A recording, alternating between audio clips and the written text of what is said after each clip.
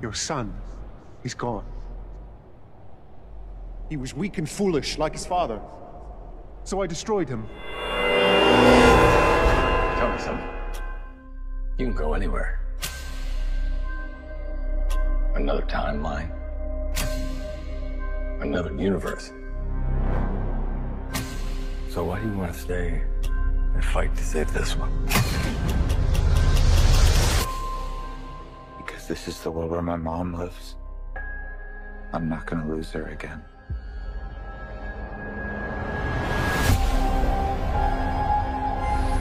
Time has a pattern that it can't help reliving. Different people, different worlds, drawn to each other like magnets. Hello, everyone, and welcome to the Weak and Foolish Movie Podcast. Joining me are my fellow podcasters, Job Ang. Hello. And Albert Liu. Hi, everyone. In this episode, we're going to be discussing the latest DCEU film, The Flash, starring Ezra Miller and directed by Andy Muschietti. And just a heads up, I'm certain another Marvel multiverse movie will come up during our discussion. So full disclosure, we're going to be spoiling Spider-Man No Way Home. I'm just going to say that right off the bat. And as usual, in our movie discussions, we're going to start with a non-spoiler discussion where we just talk about our general overarching thoughts about the movie first. And then when we dive into spoilers, we're going to be walking in order of the events of the movie. All right. So there was a lot of hype going into this movie. The Flash, I don't know. It's been like decades, actually, since they've been trying to get a full feature-length Flash movie off the ground. And there have been animated Flash movies, but no live-action Flash movies that have been a part of this cinematic universe. And even this particular Flash movie had a lot of bumps in the road, right? We got COVID, we got Ezra Miller's activities, off-screen activities, and so forth. So, it's shaky, really shaky origins to this movie. But now we're finally here. The movie's finally out and finally for audiences to view. And so I want to know your guys' thoughts. Did The Flash kind of finally deliver, or did it kind of fall flat for you? Let's start with Albert. What did you think about The Flash? I don't think it totally delivered, but I can't say it totally fell flat. My standard for a comic book film is this: am I entertained? And I was entertained. That being said, we do have a lot of great comic book movies out there, and I guess I'll just say, Spider-Verse, Cross the Spider-Verse was one of them just a few weeks ago. And so, those movies have sort of set a very high bar for comic books movie adaptation storytelling that I think this movie, for all its hype, didn't quite deliver. I think it's also sort of the perfect symbol of how the DCEU has been in the last several years, where you feel, I did mention this in my Letterboxd review, you feel sort of like the development hell in every frame of this film. Sort of like the you know exactly when someone had a different idea for something, and in the end, maybe this movie did have a really good spine, and to its credit, I feel like if it didn't, it'd probably be a really bad movie. But it's just switched hands too many times, and the more I read about it, especially from publications like the Hollywood Reporter, that recently had said, well, I had gone through like 3 endings, and you hear about all the rumors about reshoots and all that stuff happening. It's like, yeah, I can see it, but I was still entertained. I just didn't love it, but I can't say I hated it either. Yeah, not to mention multiple directors have been attached to this movie during the development, right? And then multiple directors have left the project as well. So yeah, really rocky development for this movie. Job, what did you think about The Flash? Yeah, I am surprised to say that I didn't hate it. I watched it just today, and so there has been enough time to see some of the reaction on the internet and some of the opinions from our film nerds group. But I went in with ground level expectations, and I got to say I didn't hate it. There are kernels of a good movie in here, a lot like what Albert just said, and it's enough to be, like Albert said, entertaining. I had a good time, but it's also obviously very extremely convoluted and unfocused. I'm not convinced that AI didn't have some hand in crafting the script. There were some moments where I was like, oh, would a human really write that? But like it's okay. And then there's just some truly ghoulish moments towards the end, and we'll talk a lot about that. That really tank what could have been a really impactful ending, in my opinion. And I do feel like there were a lot of missed and lost opportunities, and you really can't divorce the development hell that this movie went through with the result, obviously. But the movie, as it is on its own, good time, big dumb fun, which is all you could really ask for sometimes. But also could have been so much better. So yeah, those are my thoughts. What about you, Mike? I kind of want to start with what I thought was good about this movie. I think this movie is along the lines of what I think DCEU films should have been in terms of the synergy between the movies. After Justice League in 2017, all the movies that came after that basically ignored what happened before in Zack Snyder's movies. They didn't really seem connecting to each other as well. For example, like Aquaman didn't connect to Wonder Woman 84. That didn't connect to Birds of Prey. That didn't really connect to Suicide Squad and so forth.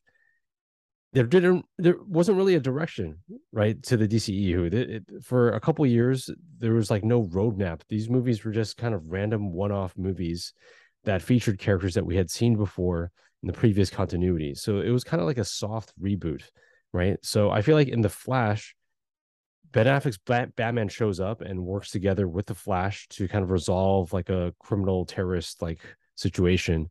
And I feel like that's the kind of stuff that I was expecting from the DCEU. So I'm glad that that was in the movie. That's not a spoiler because it's covered in the trailer. And I won't say who, but other DCEU characters show up in this movie, as well as like how we saw other characters show up in Black Adam and in Shazam. So I think this is the kind of DCEU that we needed about 5 years ago, but they just kind of had no sense of direction whatsoever.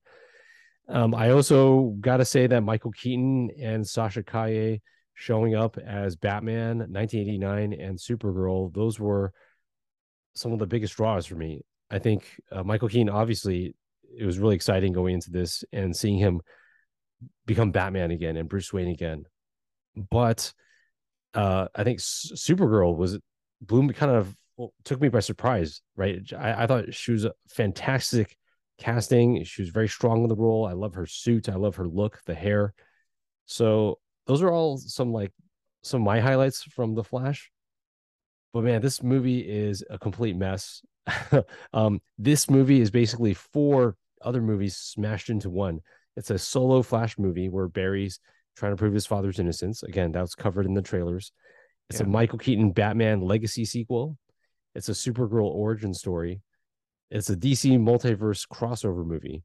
And I really wish we got each of these separately. Agreed. I would have paid money for each of those movies. And I'm sure most fans would have as well. But, the legacy of Warner Brothers and the DCEU is just, they keep fumbling things yet again. And I just feel like it's such a mess because it's trying to cram all these great ideas into one single movie. And I can't help but draw comparisons to Spider-Man No Way Home, another multiverse movie, which is the exact opposite of The Flash, right? We get something similar in Spider-Man where some legacy characters return. Tobey Maguire, Andrew Garfield, they show up and then they join Tom Holland. But in that movie, everything felt meaningful. It wasn't just empty fan service, right? Tobey and Andrew came into the movie and they served Tom Holland's story. But them coming into the movie, that also brought resolution to their own Spider-Man movies. Michael Keaton coming here in this movie does nothing, right? Nothing. I mean, he has things to do, but it doesn't have to be him. It doesn't have to be this version of Batman. It doesn't have to be Michael Keaton. And he did, he's in the movie, but he's not really like resolving his own films, and we don't learn much about what happened to this character after the events of Batman Returns, which is what kind of like what I went into it wanting to know. I gotta talk about the CGI. This is probably the worst CGI I've ever seen since the year 2005. It's just awful. Like I was thinking about like Independence Day from 1996, Jurassic Park from 1993. I'll take the CGI in those movies over this 2023 superhero movie. Like the opening action sequence was just horrendous, and I'm sure we're going to talk about this in spoilers. But like calling it video game graphics is an insult to video games because video games look way better than that now. This is something much worse, and you might as well have done stop motion if you're going to cut corners with CGI, right? And I get that CGI companies are being slammed right now because of such high demand. But what I don't understand is this is a crown jewel film for DC and the WB. I'm just shocked at how bad this movie looked. It's kind of like Obi-Wan Kenobi on Disney Plus, right? And how they completely butchered the aesthetics in that show. Again, another puzzling property IP that just didn't really get the A-list treatment that I think we were expecting. And honestly, the Warner Brothers CEO David Zaslav and the DC lead James Gunn, right? They both came out and said that The Flash was one of the greatest superhero movies of all time. And that just blows my mind that they actually came out and said that, because like you had all these people hyped about this movie, and it's like I was expecting No Way Home. I'm like, oh, that's one of the greatest superhero movies ever made, in my opinion. But this movie was nowhere near what that was. And the more I think about the two movies, the more of a miracle No Way Home seems to be, right? That movie handled things with such purpose and with such love and care for the characters. This is it's just empty. It's just empty calories for the Flash. Well, I want to give our listeners a bit of context. Mike is one of the biggest DC guys I know, so I'm sure this is going to turn into a bit of a therapy session while we grieve the slow and painful death of the DCEU. And but a lot of great points, Mike, most of which I completely agree with, and definitely, I guess we will. Back to your thoughts on Keaton, and I don't know if I should bring that up, but we were gonna get more of him in Batgirl, and we didn't even get that. And now that we've seen this final product with the Flash, I'm like, well, why didn't they release Batgirl? Could it have been any, less or worse than this movie? No one will ever know now. So there you go. Yeah, that's right. Release the Batgirl cut, man. Yeah, just release it. Yeah, just really. Oh man, and okay, and I think you're talking about the slow death of the DCEU. I thought that we were supposed to get this movie was supposed to show how they're going to reboot the DC franchise, right, into the DCU, James Gunn's DCU. But this movie doesn't address any of that. And I was going to ask that, right? I was going to ask that though, like as I'm more of a casual observer of the DCEU, and I had heard the same thing, like that this was going to be like, or at least like begin the process of starting it over, and I was waiting for something, and maybe it's like we're veering into spoilers now, but like maybe it's supposed to, and we'll see later, but I didn't feel like it brought any closure, if anything. Well, I feel like we can talk more about this as we talk about the ending later on, but we definitely got something from James Gunn. It just probably really wasn't what everybody was rumoring it to be. So that's fair. Yeah. I mean, looking back at the last 10 years of the DCEU, yeah, it's depressing. Like Man of Steel was such a great launching pad, in my opinion. I actually really loved that movie, despite all the criticism against it. I thought it was a great movie. But I think the moment they decided to rush their cinematic universe with Batman v Superman as the follow-up movie, I think that was the first of many wrong moves by the WB. And after BVS, there's just a string of bad movies that just really hurt and tarnish the brand. I And was yeah, Mike, I was actually thinking about this, but you were talking about the bad CG, right? Especially when the Flash goes fast. I mean, I think a great analogy for that would be like the Speed Force sequence we got in the Snyder cut versus the Speed Force sequence we got in this movie, which it's just kind of, it's amazing how terrible looking it is, despite this movie being released later, or the Flash being released later. But yeah, yeah, yeah, well, this movie opened much lower than projections, right? It opened at, it was tracking at 70 million, which is still kind of low for a movie of this scale.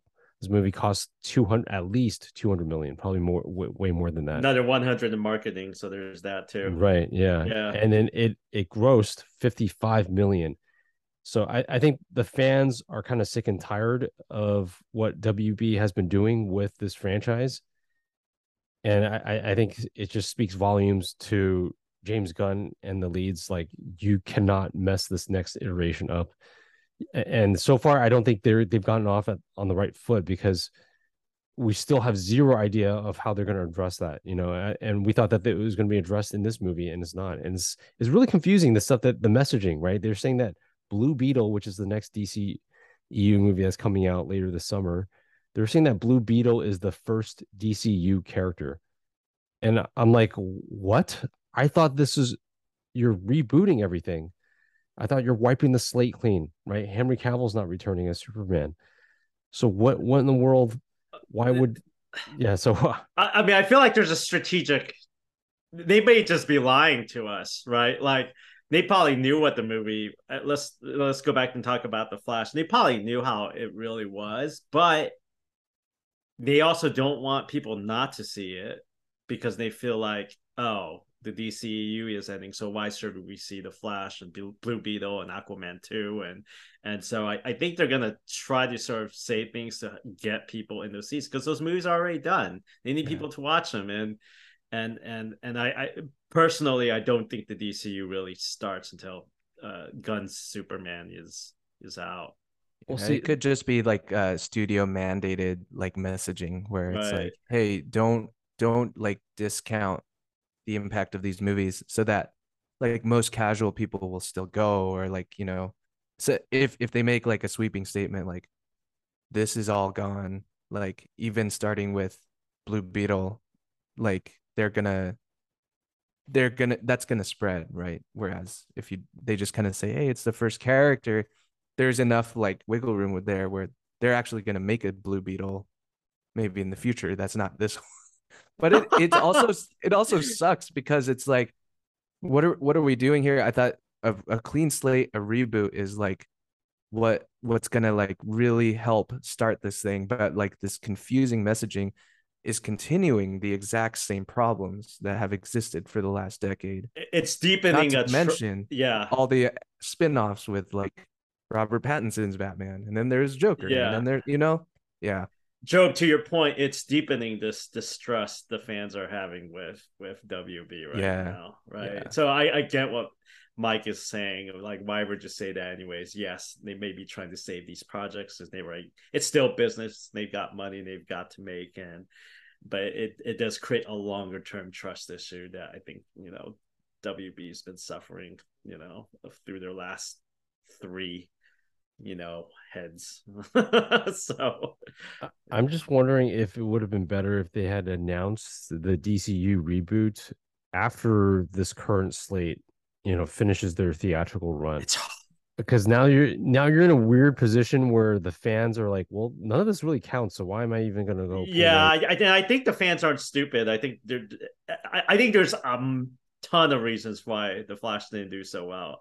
I don't think there's just one, but I definitely think that's one of them. Is that fans aren't stupid. They're gonna be like, I think only the ones who have followed this development, the movie as it developed in like the last 20 years, like us, would be like, oh, we gotta go see it because we've been following it for a long time. But I think everybody else is probably not gonna care as much, And going back to you mentioned No Way Home. We also just followed up on Across the Spider-Verse.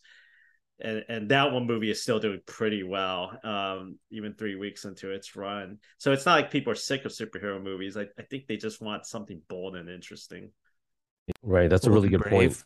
Bold and brave. Oh, well, time to Oh. fear what that project might be now, I suppose.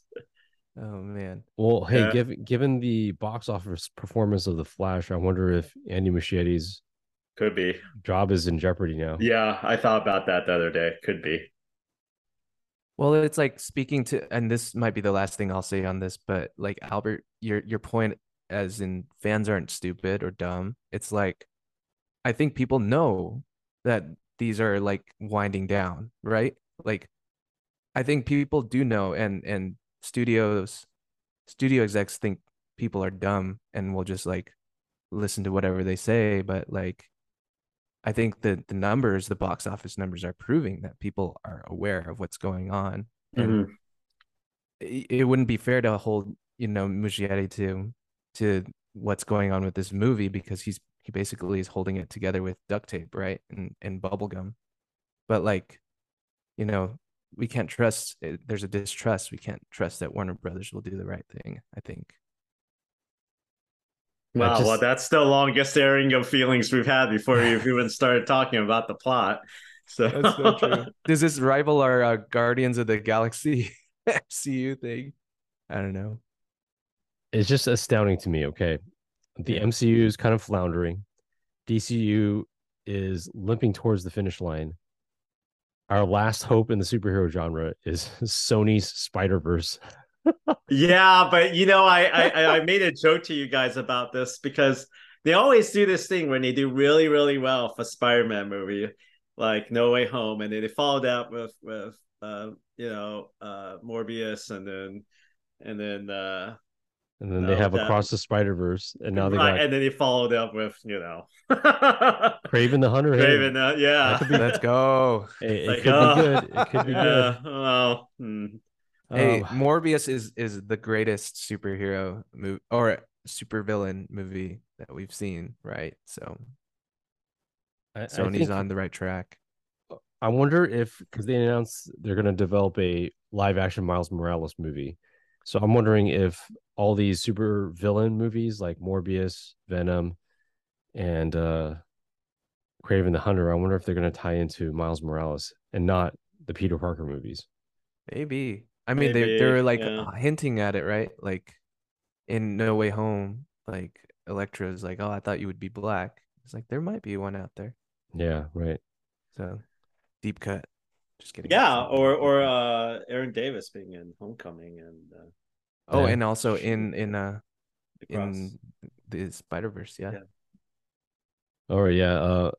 We're getting sidetracked. We're talking about Sony now. No, it's all connected. I mean, this is also about this general state of I think superhero movies that we're For sure. experiencing right Yeah, for now sure. too. Yeah. Yeah, it's worth talking about. It's Yeah. a canon event moment in It's a every canon Oh movie. yeah. event. Oh Yeah. gosh. Yeah. uh, All We right. should talk about this movie. Yeah, that's true. Okay. Let's dive into spoilers starting now. No, you're still holding on! Let go!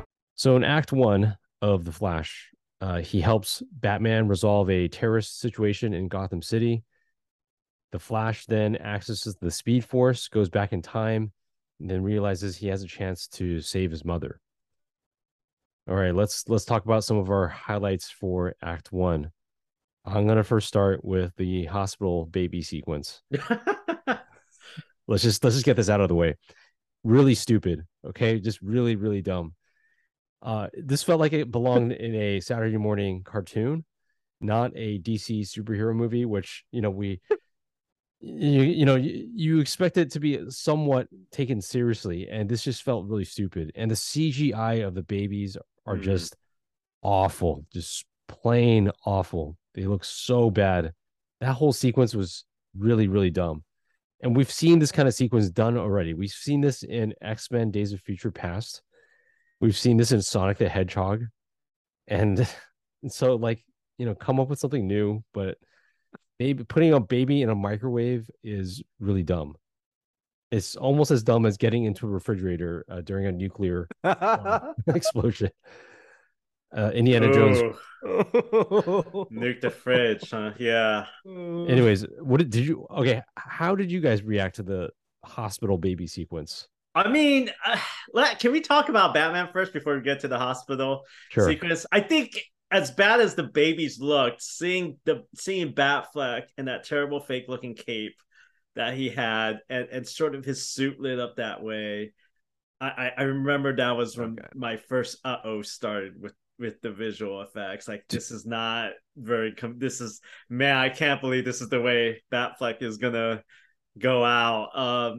This movie is looking like that, and it's even just the action scenes just seemed really cartoony.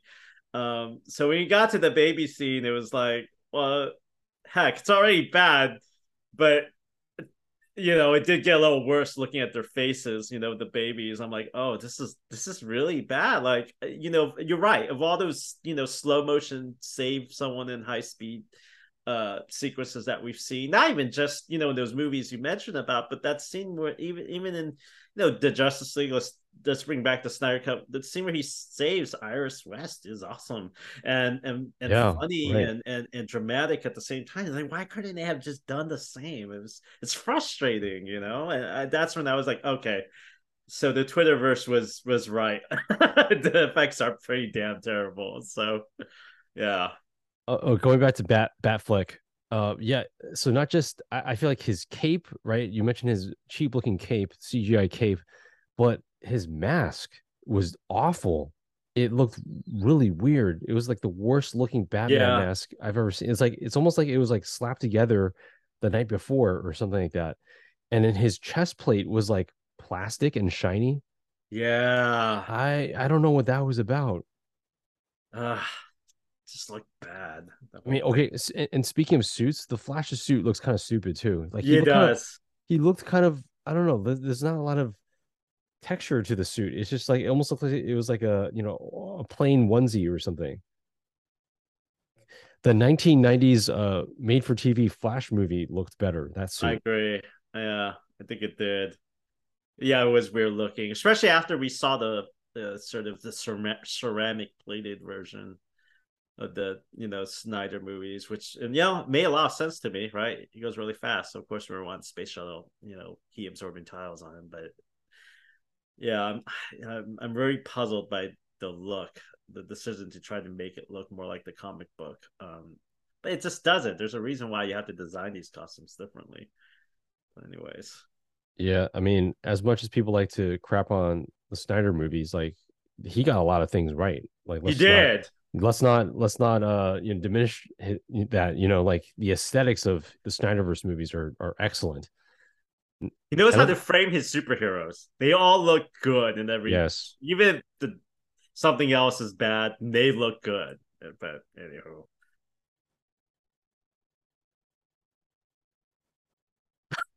Joe, I feel like you want to say something, but you're not saying it.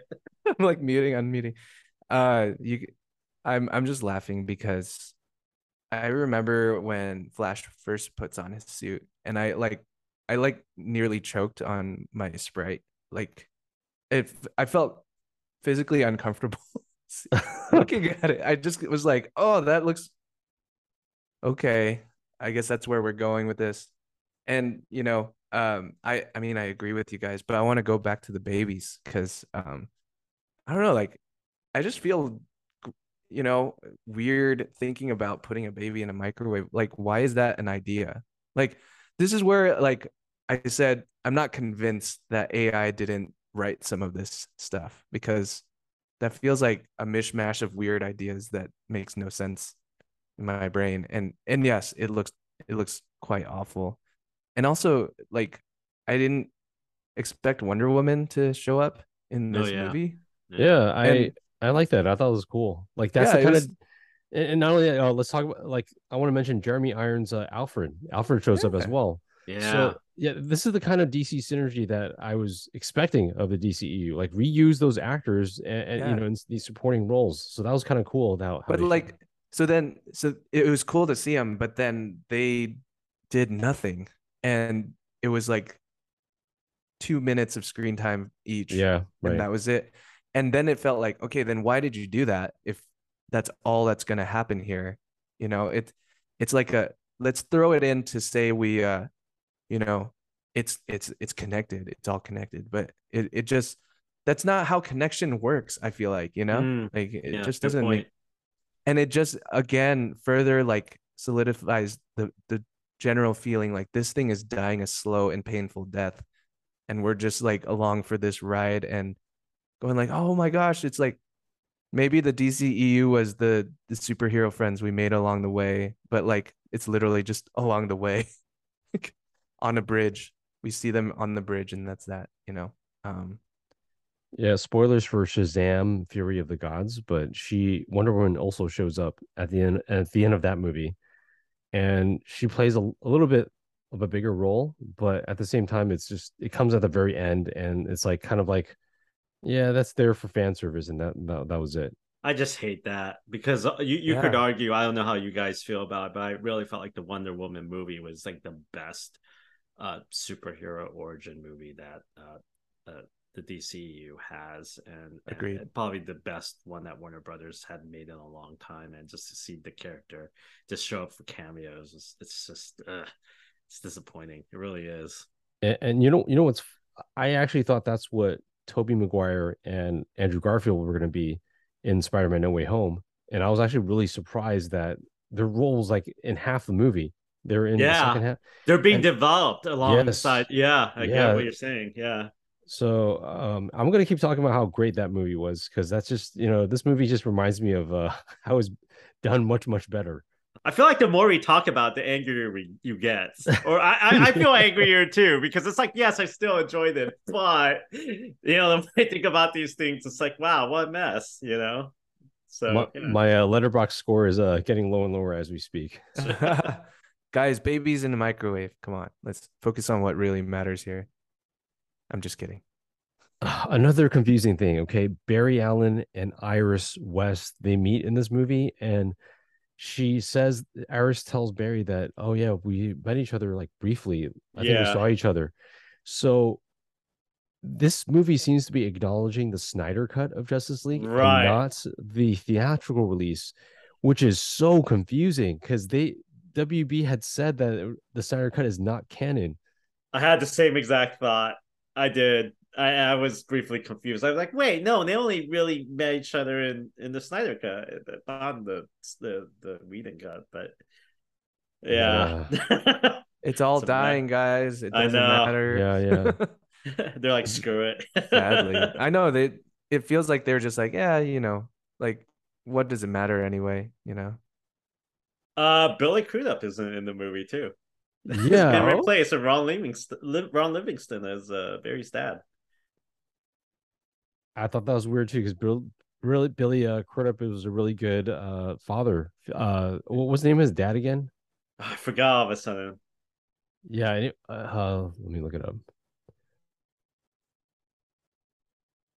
And I remember looking at the actress who plays Barry's mom. I was like, she looks really familiar. Where have I seen her before? It took me a while to realize she was in Y Tu Mama Tambien, and I was like, Oh oh, my that's like gosh, that's that was her. that was 20 years ago. Yeah, That yeah, was her. that was her. Yeah, Oh my gosh, yeah, that's crazy. Okay, I did not know that. That's insane. yeah. Well, yeah, she and Gabriel Luna are in some pretty big stuff this past year. Yeah. Okay, but his name is Henry Allen. Oh, right. Yeah, Okay. yeah. And speaking of Henry Allen and that whole situation with him being in jail, wrongly accused of his mom, Barry's mom's murder, I just wish we got a true solo Flash movie before this one that kind of covers that and kind of fleshes that out so that we have that emotional investment for him to go back in time and try to change things. I don't remember how much was covered in the Snyder cut, but I feel like we needed a little bit more, like probably a movie dedicated to this plot. Yeah, I agree. I kind of feel like, another thought I want to bring up is it's kind of like, man, people are going to start making Flash fans are going to start comparing this movie to like the CW Flash and figuring out what they feel like is the better overall Flash story. You just know it, you know. It's just a mess. Yeah, I mean, I think maybe that's part of the reason why that could be one of the reasons why this movie failed because there's like 170 episodes of that show Yeah. out there, on the internet, and and then so why do they have to go see this one if that this kind of storyline has already been kind of covered in that show? Yeah, I agree. What did you guys think about the Speed Force and how it was visualized like as an arena with different rows representing different events in the timeline? I thought that was kind of new. That was different. Well, I mean, I think on paper it probably looked better than what was rendered at the end. And man, I really want to read more into how this movie looks because it does feel like Joe, back to your point, it feels like the CG was rushed, not polished, or either Downey just made really bad decisions about how things were gonna look. But there's just something very unsettling. It just veers into uncanny valley territory, multiplied by like I don't know 100 because we saw 100 of everything while he was going through that. So it's just once again I don't know how like that scene wasn't done better than the scene in the Snyder cut when he goes to sort of reverse the explosion that happens in Siberia. I forgot where they were or something, but yeah, it just wasn't good looking. I mean, I liked the idea, it just wasn't executed well. This was the part that was the worst for me in the whole movie. It felt like Polar Express level, like Uncanny Valley. Oh yeah, right. That's a good comparison. But that's a movie 2 decades plus old, and you can't improve on. It feels like that. It feels like worse than the video game, like you said, Mike. And I was just distracted by that. I feel like there was a lot of interesting stuff they could have done there, but maybe polish it or and it also made it feel like, hey, we couldn't get the actors to come out and film these variations because we couldn't decide what the hell we were doing with this story. And so we got to recreate them in CG and rush the process in doing so. And it just came across as really weird and creepy. It felt creepy and unsettling. But I saw like Muschietti was saying online somewhere that that's intentional. That was an intentional choice to do that. He You did. saw that, right? Let me read the quote to you. Okay. Okay, so this is from director Andy Muschietti, and explaining why things looked the way they did in the CGI. He says, quote, "The idea, of course, is we are in the perspective of the Flash. Everything is distorted in terms of lights and textures. We enter this water world, which is basically being in Barry's POV. It was part of the design, so if it looks a little weird to you, that was intended." End quote. And okay, so it sounds like it was intentional to make it look really fake and cheap. But why? It doesn't work for the audience. The audience is gonna like vomit at looking at this kind of stuff. Yeah, it's like wasn't there some art director or someone who said I don't think this is gonna look good even if this was intentional. Like we all know by now that look never ever sells people. Right, we're not in the early 2000s anymore. When we had the Polar Express and Matrix Reloaded, we're in a new era. We can do better. Right. But yeah, so I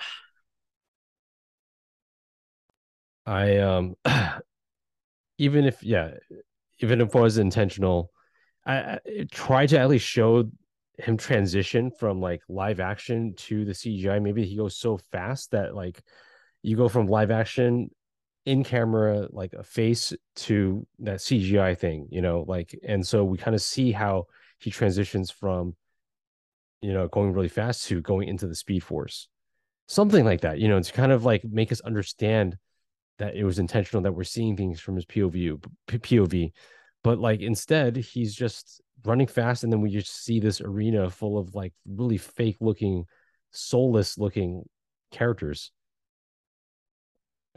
Yeah. All right, let's move on to Act 2. Unless does anyone have anything else for Act 1? No, but I think we should really count the number of times we like groan or could say ugh or something like that. It's gonna exponentially Or the increase. amount of I'm times we sure. shake our head, like Yeah, for those right. who are listening to the audio. That's Oh what the goodness. pauses are for. It's the head shaking. So yeah. Let's move on. All right, Act Two. Barry goes back to the past in an alternate universe where his mother didn't die. Barry meets a younger version of himself, and they realize in this universe, General Zod invades Earth without Superman and other metahumans. So the two Barrys track down Michael Keaton's Batman and Sasha Calle's Supergirl, and together they try to fight General Zod. I want to talk about like the dynamic between the two Barrys. I thought that was one of the stronger points of the movie because I feel like there was actual good comedy and well, I almost said chemistry, but like it kind of worked for me. It really did, like the two Barrys interacting with each other um and I also wanted to talk a little bit about how like their dynamic kind of just gave me a sense of growth almost for older Barry in that he realized, okay, I better like act like more mature. I just felt like his character was growing a little bit as the movie went on. And I was like surprised. That's one of the like surprising points to me was like there was some real character development that was going on in the midst of this part. Yeah, I agree with you, Job, on that. I think it was it's sort of a shame what's going on with Ezra Miller, but you know, that takes talent to sort of embody that type of physical comedy in two places. And I agree with you. It was good sort of seeing the more seasoned Barry Allen versus the more immature Barry Allen, but also sort of like a good hint as to like how tragedy can sometimes mature you, even if you don't realize it, even if it's something you wish that didn't happen to you. And that's sort of where I like seeing sort of the seeds of that theme take place around this part. Agreed. Yeah, very hard to do to act with that kind of energy twice, right? You got to do older Barry and younger Barry, and then in the same scene. I just can't imagine how difficult that was. So, props to the movie. Like it's not a complete disaster, and we do want to highlight things that did stand out. So that I think that was definitely one of the highlights. Michael Keaton's Batman. Yes. Yes. Yes. Yep. Yeah, I mean, him coming back, that was great. I wanted to know what happened to Alfred, and obviously he passed away, but how did he react to that? How has he spent the last 30 years? I really thought that they were going to do more with Michael Keaton and delve into what he's been up to the past 30 years, but really this role that Michael Keaton plays in this movie is pretty much what you see in the trailers. That's pretty much all he does. Right. He's there to say a couple lines, throwback lines, and kind of serve Barry Allen and just moving the plot forward. But he's not really there with any meaning or meaningful purpose. I think it's just pure fan service.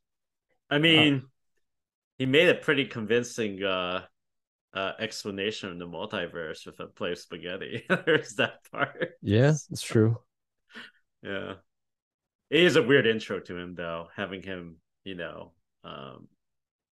this sort of, unkempt Howard Hughes type character. I mean, it's not out of character, I think, in a certain way for Bruce Wayne, because they kind of did it with The Dark Knight Rises, but it was a little weirder in this version, and I kind of wish the intro was a little more thought out about how they were gonna do that. Or lend it some more like weight and gravitas. Right. Yeah. This is Michael Keaton you're bringing back. It's not Right. just like some rando. Yeah. And yeah, I feel like him being in this movie was really cool in some parts, but I feel like he was just a plot device in a way, a Yeah, glorified he felt plot reduced down device. to that. Yeah. Yeah. I mean, I still enjoyed it. I mean, hearing the Danny Elfman theme song Right. Yeah. and the Batmobile, although it was disappointing that he never got to drive it again. That really kind of pissed me off. I thought we were going to see him drive it, but just sort of seeing all that stuff and sort of remembering how cool, the Keaton 89 Batman was, that was nice. I didn't mind it, yes, I get his appearance seems a little, superfluous, and it's sort of almost distracting to what the main story of the Flash is about. But yeah, Michael Keaton. Yeah, in a way, this is the point in the movie where the pacing just like accelerates drastically to the point where like he's like, oh, I'm out of the fight, and then like I think literally 5 minutes of screen time later, he's like, I'm back. Like it's just the motivations start to like get lost in the need to have the spectacle and the moments that hey, he's back, but like why is he back? We don't really know, nor does the movie seem to care. It's just like Barry Allen story matters the most, but then it also doesn't. It's strange. It just gets really fast. Even like the introduction when we reach Russia and meet Supergirl, it's like a few glances and she's ready to fight. Like it all starts to kind of speed up, pun kind of intended here, but Yeah, no, I agree. I think the rationale for it was that Barry felt like there needed to be a Justice League, right, to challenge Zod, and all he had was that Batman and whatever, what he thought was Superman locked up in Russia. Kind of weird though. It's like they never really fully explain why this Batman is so different, but Zod is sort of the same, so I kind of felt like that was kind of odd. Yeah. yeah, The multiverse explanation, I know he constructs it with like spaghetti, but it's still not sufficient enough of an explanation to address those points that you made, Albert, right? Like, why is the Zod exactly the same? The scenario is exactly the same. Why the Yeah. heck is it a different Batman? And Michael Shannon's been very public lately about how much he didn't have fun coming back to play Zod. And it was like, well, if he didn't want to do it, you guys could have found someone else just to shake it up a little. And they didn't even go that route. So Well, see, I think it makes a lot of sense going back to Man of Steel because that was the first movie. And if they're going to reboot this franchise, it made watching the trailers, I was like, oh, that makes sense why they're going back to General Zod. So I thought they're going to alter the events of Man of Steel, but no, they just discarded everything. And instead of just resolving this conflict, right, they're in the middle of fighting Zod and his army. Instead of just resolving that, Barry just goes back in time to reset his decision. And so it just felt like, what was the point of all that? Like, even Zod showing up was so random. Like, it just came out of nowhere in the middle of the movie. Like, oh, you're in that point in the timeline. Like, they didn't really do a good job setting that up either. Like, hey, tell us that you went back to 2013 or whatever. And then maybe Barry can talk about how, like, oh, maybe in this universe, that the Man of Steel events didn't happen, but then it does happen, and he's like, "Oh shoot, we're screwed because there's no metahumans or something." I don't know. It's just again all feels like it's everything just crammed in here and slapped together, glue taped, duct taped together, and just none of it really made sense. rage meter growing, Mike. I just felt it go up a little more.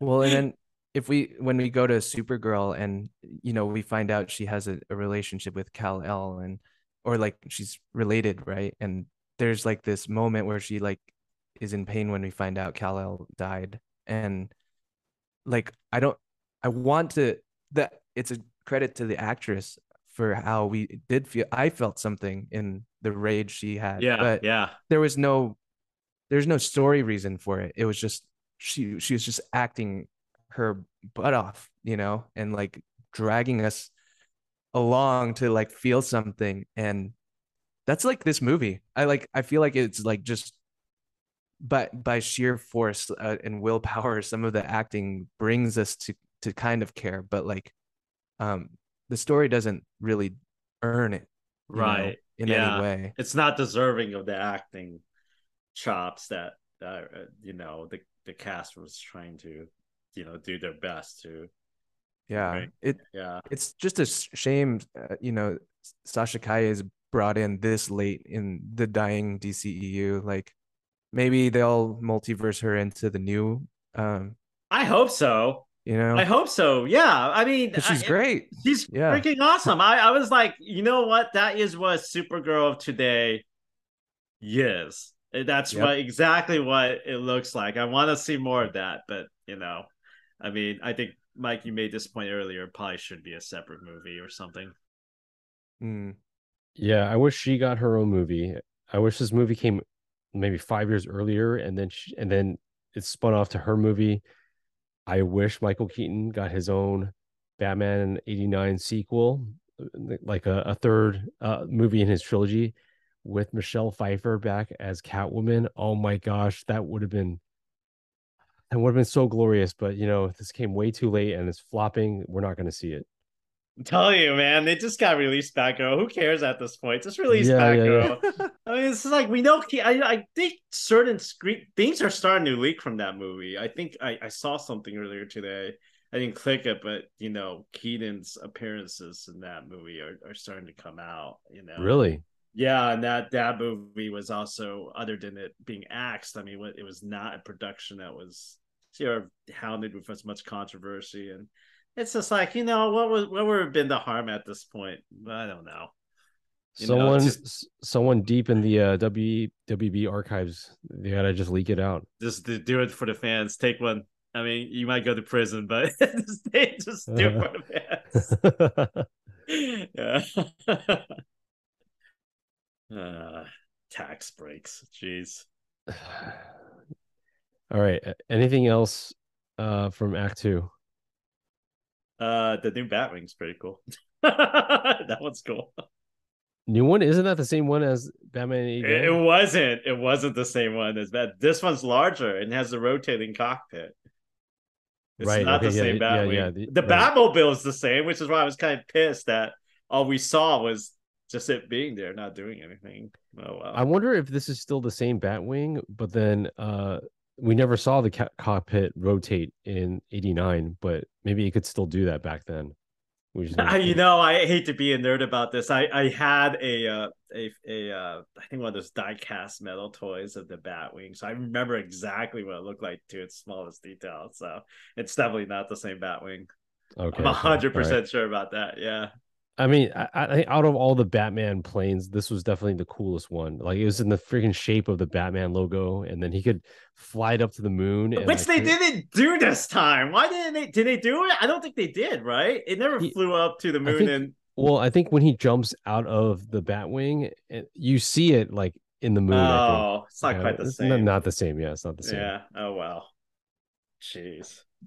Oh, yeah. I just feel like if this movie came out like 3 or 4 years ago, right? Yeah. Like I think it would have done a lot better, and we would have been a little kinder to it.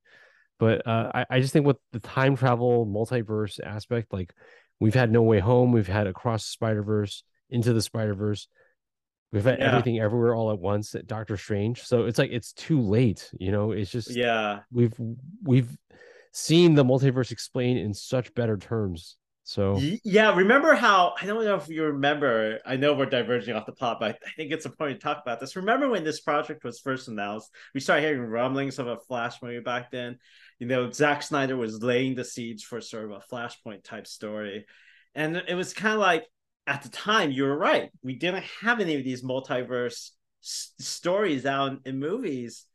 And I almost feel like had it just been released then based on what they had, and not going through all the reshoots, all the rewrites, and now having the bar raised for that type of storytelling by these other movies, it probably would have been somewhat revolutionary, even if it wasn't that serious of a movie, just to even having done that. And now it's just never going to get that chance. yeah, it's okay. I was just thinking about this. It's kind of insane. Spider-Man Far From Home came out in 2019. Yeah. No Way Home 2021. It was just 2 years that they had to write and develop and make everything for that movie to come together. The Flash was like what 10 years, and this is like the best they could do. I understand like there's studios and everything, the executives and whatever the brain trust is, it's all like creating like a mess behind the scenes. But it's just insane to me that No Way Home just took 2 years to make, and it was that good. And this one is just, it's just a complete mess. Yeah, too many captains at the ship over there. Yeah. And Warner Brothers. I really think that's what it comes down to. I mean, like I said earlier, ton of reasons why, but only those types of people at that level could make those types of decisions about when to reshoot or throw out directors and that sort of stuff. Yeah. Yeah. Should we move on to Act 3? Sure. All right. So during the climactic battle against General Zod's army, Barry attempts to save Batman and Supergirl by going back in time. And in the Speed Force, he faces off with the Dark Speedster. And then he decides to go back and have one final moment with his mother before he lets the events play out as they once did. And then Barry returns to the present day for his father's trial. And there in the present day, he meets a brand new Batman. There's a lot there going on, Yeah. though. In our man. Yeah, I mean, okay, let's first start with what they call the Chrono Bowl, which yeah, is all the other alternate universes. And this is WB basically doing its Space Jam, like Space Jam, I don't know, like impression. Like they're just bringing all their IP into this one sequence, right? And it just looks awful. George Reeves, Superman, Adam West, Batman, Nicolas Cage as yeah, that's a deep cut right deep there. cut. Yeah, we're fighting Yeah, this giant spider. And then we got Christopher Reeve as Superman and Helen Slater as Supergirl together on screen, but they look awful. They look absolutely awful because the CGI in this movie just is terrible. Um, I would be really psyched out to see all that stuff, but at that point in the movie, I'm like, everything looks like garbage. So it doesn't carry the same weight. Well, despite the like visual effects, it also makes no sense like to the movie at that point.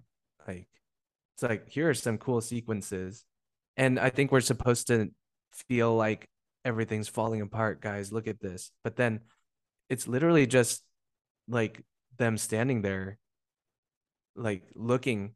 It's like, what are you gonna do? It doesn't. There's no yeah, sense of like Yeah, chaos. you're You absolutely right. know, they're just standing there, like the original Reeves Batman and Slater's like But Reeves um Superman. yeah, yeah, yeah. yeah. Oh, Superman, sorry. Like they're just standing there looking like, hey, you know? And like Yeah. it makes no sense to the story, like to even have it there almost, you know? Right. It You has nothing to do with know, what Barry's going through. yeah, I think it took away from the point of the movie, which is actually a strong one. That is, you can't change what's happened, and the more you Yeah. try to change it, the worse it gets. It almost takes away and distracts from, which I thought was a pretty good way to end things emotionally. That Barry having learned that lesson, that wasn't worth it. Also, another deep cut while we're going at the whole Eric Stoltz as Marty McFly in Back to the Future. For those who don't know, and correct me if I'm wrong on the facts, guys, but Back to the Future was almost done with production with a different actor named Eric Stoltz, not Michael J. Fox, and that's kind of what the earlier references in the Flash were alluding to, because I do know some people were kind of confused by that, but ironically, right after while we're watching the Flash at Puente Hills Mall, which was stand-in for Twin Peaks Mall, Yes. yeah, for Back to the Twin Future, Peaks. yeah, but or I forgot, was it Twin Pikes or Lone Pike? Either way, Twin something like Peaks. that. Oh, okay. But yeah, it was Twin just kind of, Pines. it's very distracting, right? To see, I mean, it's cool at first, but then it gets a little weirder. And then when they had the Nick Cage part, uh, uh, that I started laughing, and I remember my wife turned to me and she was like, "Why are you laughing?" I'm like, "I'll tell you later," but it's sort of a story that Kevin Smith had, you know, told about him working on the script for the Tim Burton Superman Lives movie that was produced by John Peters, and John Peters really wanted a giant spider in the movie for Yep. no reason. Yep. And, Yeah. but it was funny. I have to admit, I there was a part of me that was like, oh, that's hilarious. They did that. But If so, those you're of right. you, It's distracting. It's distracting. Yeah. those of you listening, that clip is on YouTube. Kevin Smith talking about Superman Lives. Totally worth watching. Is about 10 minutes long. I mean, sorry, 20 minutes long. But yeah, it's just a really funny story, and the way he tells the story is, you'll crack up. And then this whole sequence of Nicolas Cage's Superman makes a lot more sense. How awesome would it have been if Nicolas Cage was actually there physically and dressed up as Superman? Like we finally Yeah. get him as Superman. Yeah. But they're That like, wasn't him. uh, Well, it's because of that Kevin Smith skit that I was like, wow, this Sean Peters guy is really crazy. So when Licorice Pizza came out and I watched it, I was like, okay, I totally buy Bradley Cooper's interpretation of him. oh Totally. gosh, that was the highlight of that movie for me. Yeah. John Peters, Bradley Cooper as John Peters. Yeah. Oh boy. I think we've sighed or groaned about like 30 times already. I think my letterbox rating is getting down because I don't think I can watch The Flash again and enjoy it. But yeah. Here we go. yeah.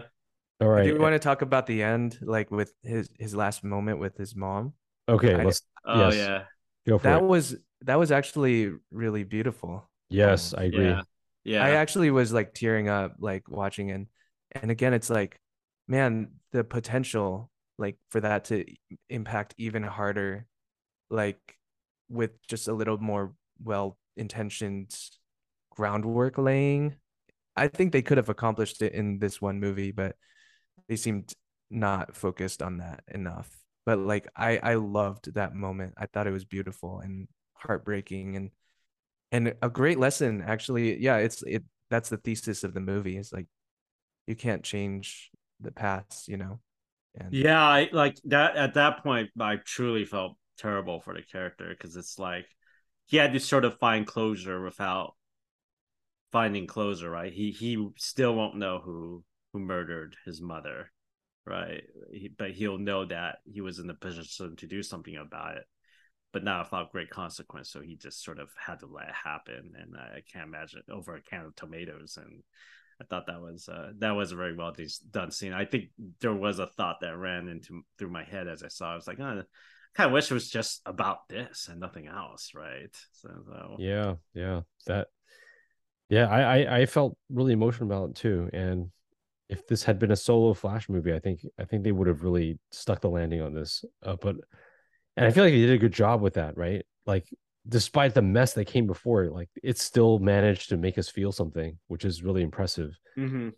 I just wish it was in a better movie. Yeah. What was that groan number? you like should have a 31. grown tally. Or something. Yeah.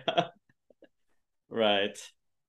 Yeah. When the Dark Speedster was revealed that he was the future version of Barry, oh man, I could honestly not care at all. Right. It wasn't surprising at that point either. It was just, for anyone not acquainted with, but it's just kind of, you're right. I didn't care. It didn't matter at that point. Jeez. All right. George Clooney. Look, I feel happy for Mr. Clooney. I know that he's always really being bad. Well, it's emotional. Maybe it might be at our expense, but he gets some emotional closure, right? He's always known he's a terrible Batman. He was in a terrible Batman movie, and I'm glad that he can, decades later, he can sort of say, I can just sort of poke fun at. But yeah, it was weird. It was very weird. I wish it didn't end that way. Yeah, I was genuinely surprised. Yeah, another pure fan service moment. But okay, another question rises, right? Barry is now in a universe where George Clooney, not Ben Affleck, is Batman. So what does that mean for James Gunn's DCU?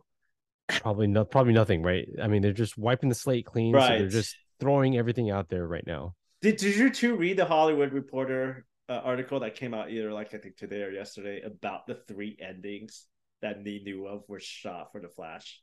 Oh, I I didn't. I heard didn't get to see that. I heard about it I though. heard there was three endings, but I didn't look into what they were. Do you know what they were? The first ending I could be, I'm paraphrasing, I could be wrong, I could be mixing them up, except for the third one. The first ending was I think done when I forgot who was the head of DC at the time, Hamada, if I'm correct. And that was sort of done to Henry Cavill Superman and Wonder Woman being in the scene at the courthouse. And the second ending that they did was Michael Keaton's 89 Batman and Supergirl, to show that they had survived in some form, in this timeline. And then the third ending had happened and was shot literally, I heard something crazy like 6 weeks ago, wasn't even screen tested. The folks at CinemaCon who got screening of The Flash never even saw this ending that we see now, George Clooney. That happened because James Gunn, and I forgot who his partner was, running DC. They had decided, well, that ending with Keenan and Kaye as Superman didn't fit anywhere with where the DCU was gonna go. So they were just like, screw it, let's just bring in Clooney and sort of like make it a joke. No. And Oh, yeah, gosh. that's the story. And this goes back to like trust issues. Yeah, I get they want to do something new, but don't do that to the fans. Like, I kind of felt like the two endings, I don't know how they would have been received, but I kind of feel like they probably would have been received a little better and with less confusion than the current ending that we got. And it was just like, wow, dang, I can't believe they did that. So Yeah, like all the other endings, it's actually kind of touching that Superman and Wonder Woman would show up, because it's a pretty huge moment for Barry, their friend and their teammate. yeah, Or even Michael Keaton's Batman and Sasha Kai's Supergirl showing up like that. They were actually in the movie and going through everything with him. yeah. Like George Clooney makes the least amount of sense. I mean, even though it was like a cool moment, but it means nothing for this Barry Allen character and everything that he just went to. It's just only a moment for the fans.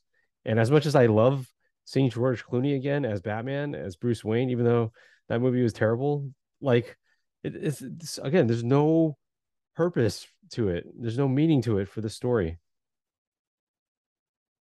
It's just like, wow, okay. I think that's All right. yeah. And that I think that just kind of summarizes our feelings about Yeah. The Flash. It is far from one of the greatest superhero movies ever made. And I think it's safe to say even though we found some parts entertaining, we're just we're a little disappointed that it did not live up to the hype that people behind the scenes were kind of making it out to be. I mean, the fact that they even screened it for Tom Cruise and they're like out there saying that Tom Cruise loved The Flash. uh I'm just like, what do you like? Yeah.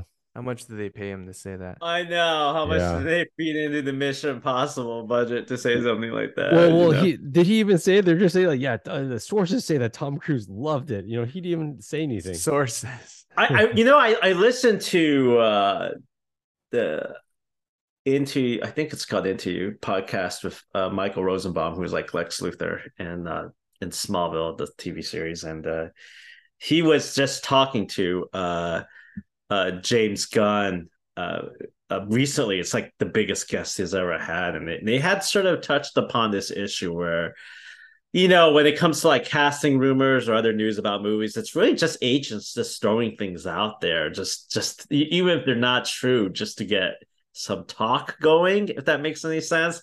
And I don't know, it kind of seemed like there was plenty of that, right? I think had this movie not been hyped up, we probably would have accepted it a little better, but it was hyped up. It was hyped up big time for years, right? I mean, this was a movie that Warner Brothers had so much faith in, they wouldn't let go of it for years, even though, a lot of it was done, and they just kept shooting and changing it, and it just became like a Frankenstein of a movie that somehow, I guess, the more I think about it, distracts to its own very theme about not changing things too much. And they did it. So, and you feel it. But that being said, like I go back to getting as frustrated as I am with how this movie ended up. It's not the worst it's also far from the worst comic book movie Sure. out Yeah. there that we've That's seen. an important point. Yeah. Yeah. I mean, but uh, yeah, it's frustrating, but I'm still entertained. I was still very entertained. I can't help it. You know, we're children in the 90s and 80s, and it was hard for me not to get at least emotional at some points, especially when Michael Keaton as Batman was there. It's like, yeah, he doesn't make sense, but it's just cool to see. I Yeah, think it just shows how out of touch I think the executives are, or the people, the DC studios or whatever, how out of touch they've been the last 10 years with what the fans want or expects, right? With Batman v Superman and Justice League. Like first Batman v Superman, they were like, oh, fans like dark stuff, right? That's why The Dark Knight did so well, because it's a dark, serious superhero movie, and it's like a contrast to Marvel. So right. let's make BVS super dark and gritty and like violent. There's like an R-rated a director's cut version out there, and it just did so poorly because there's no joy in the characters, and it's probably the worst version of Superman that we've ever seen, where Superman freaking he freaking tells Lois Lane no one stays good in this world. Like that is not Superman, Yeah, right. and then when that movie didn't do as well as they had hoped, they're like, oh no, we got to throw jokes in, we got to make it colorful and just like Marvel, and that did bad. And then I feel like the fact that they held on to this movie because they were like, oh, it has all these cameos. We're gonna throw in Adam West, we're gonna throw in Nicolas Cage, and then Michael Keaton's gonna come back. Oh, fans are gonna love this. Fans don't care, right? It's cool. It'll only attract like a bunch of like the hardcore fans, right, to the theaters on opening night. But you got to build a good story, and you have to Yeah, good writing. You have to have good characters. You have to have a good direction. You have to have good CGI. Okay, like yeah. People are done with bad CGI. I really feel like they are. This highlights a very important distinction between, I think, Marvel, the MCU, and the DCEU, and I hope the DCU doesn't make this mistake, which is I think is impossible to make that many movies and not make a few bad ones. I think the biggest difference though between DC and Marvel in this regard is that Marvel's always sort of owned their bad movies, and this is why I still think they could come out of this sort of rut with Phase 4.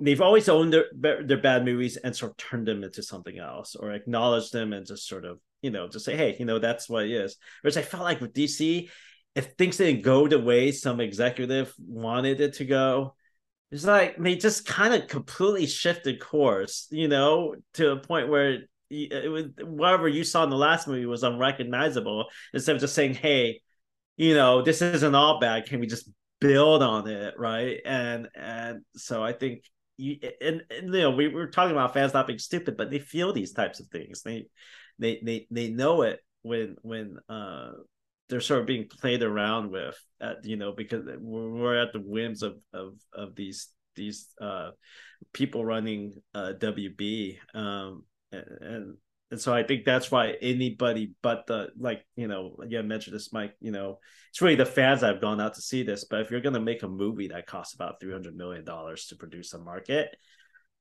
you got to get more people on that train and into theaters, right? It can't just be the diehards. That's not how you do it. And I think they just utterly failed at that. Yeah, as you were talking, I was thinking about Iron Man 3, right? Despite it being a very successful, financially successful movie, there's a lot of backlash from fans about how the Mandarin was portrayed and used in that movie. And I love how Marvel, even though they're financially successful, they still address that with that Marvel one shot with Ben Kingsley as the fake Mandarin, right? And then in Shang-Chi, they Yeah. totally went back and like improved Iron Man 3. And they didn't have to do that, right? Iron Man 3 was successful, but it just shows like they're so much more in tune with fans, right? And like you said, they own up to their mistakes, and they don't just try to discard Iron Man 3, but then they address it and they try to figure out a way how to still make it work in the context of the cinematic universe. Anyways, I think I think we're at the end of our discussion of the Flash, and yeah, it just sucks that we didn't love it more. I think this movie deserved a lot better. These characters deserve better, and hopefully with James Gunn's DCU, things will be better. We're not rooting for these movies to do poorly, but I think at some point the studio has to take note that these movies aren't making the money that they are expecting, because there's stuff that's wrong. All right, so thank you for joining us to listen to us groan and sigh and just. You don't want to talk about the post credit? Oh, is this supposed to take place in the new version of Barry Allen's reality? And there's still an Aquaman movie coming, right? right. Okay. So maybe that's their way of reminding people that it's on the way. Well, they're not reminding many people who didn't already know it was on the way. But yeah, I mean, I guess it was nice to see, It's a little weird because I think, that thing about with Aquaman, the post credits, that kind of bothers me is it makes them seem like they're all friends. Or right. Not even just between him and Aquaman, but also Bruce and Alfred and Wonder Woman. I get that they are, but you just never really saw it, I guess. Right. Yeah. Yep. I have no real thoughts on postscript. I'm like, at that point, I'm like, all right, yeah, so we're gonna see him in Aquaman, but it does nothing to. It's just another throwaway cameo. Yeah. This isn't good, by the way, for the next two movies we have left. Not. It's not. Blue Beetle, I don't even know. I think that should have been an HBO Max movie. I don't know what they're expecting from that, how much money they're expecting to make, but they got to spend money on marketing that movie, and yeah, like it's too late. It's too late for that. Yeah. Oh boy, man. Well, I mean, I'll probably still watch the Blue Beetle. So I'll probably still watch Aquaman too, but the real question is anybody else gonna, right? Besides us. Yeah. So okay. All right. So this brings us to the end of our discussion on the Flash. Hope you enjoyed all our gasps and our sighs and our groans. Well, we'll see you next time on the Weekend Foolish Movie Podcast. Bye. Bye. We're not done yet. No. The Supreme Leader is wise. I'm sure you are. Blow that piece of junk out of the sky!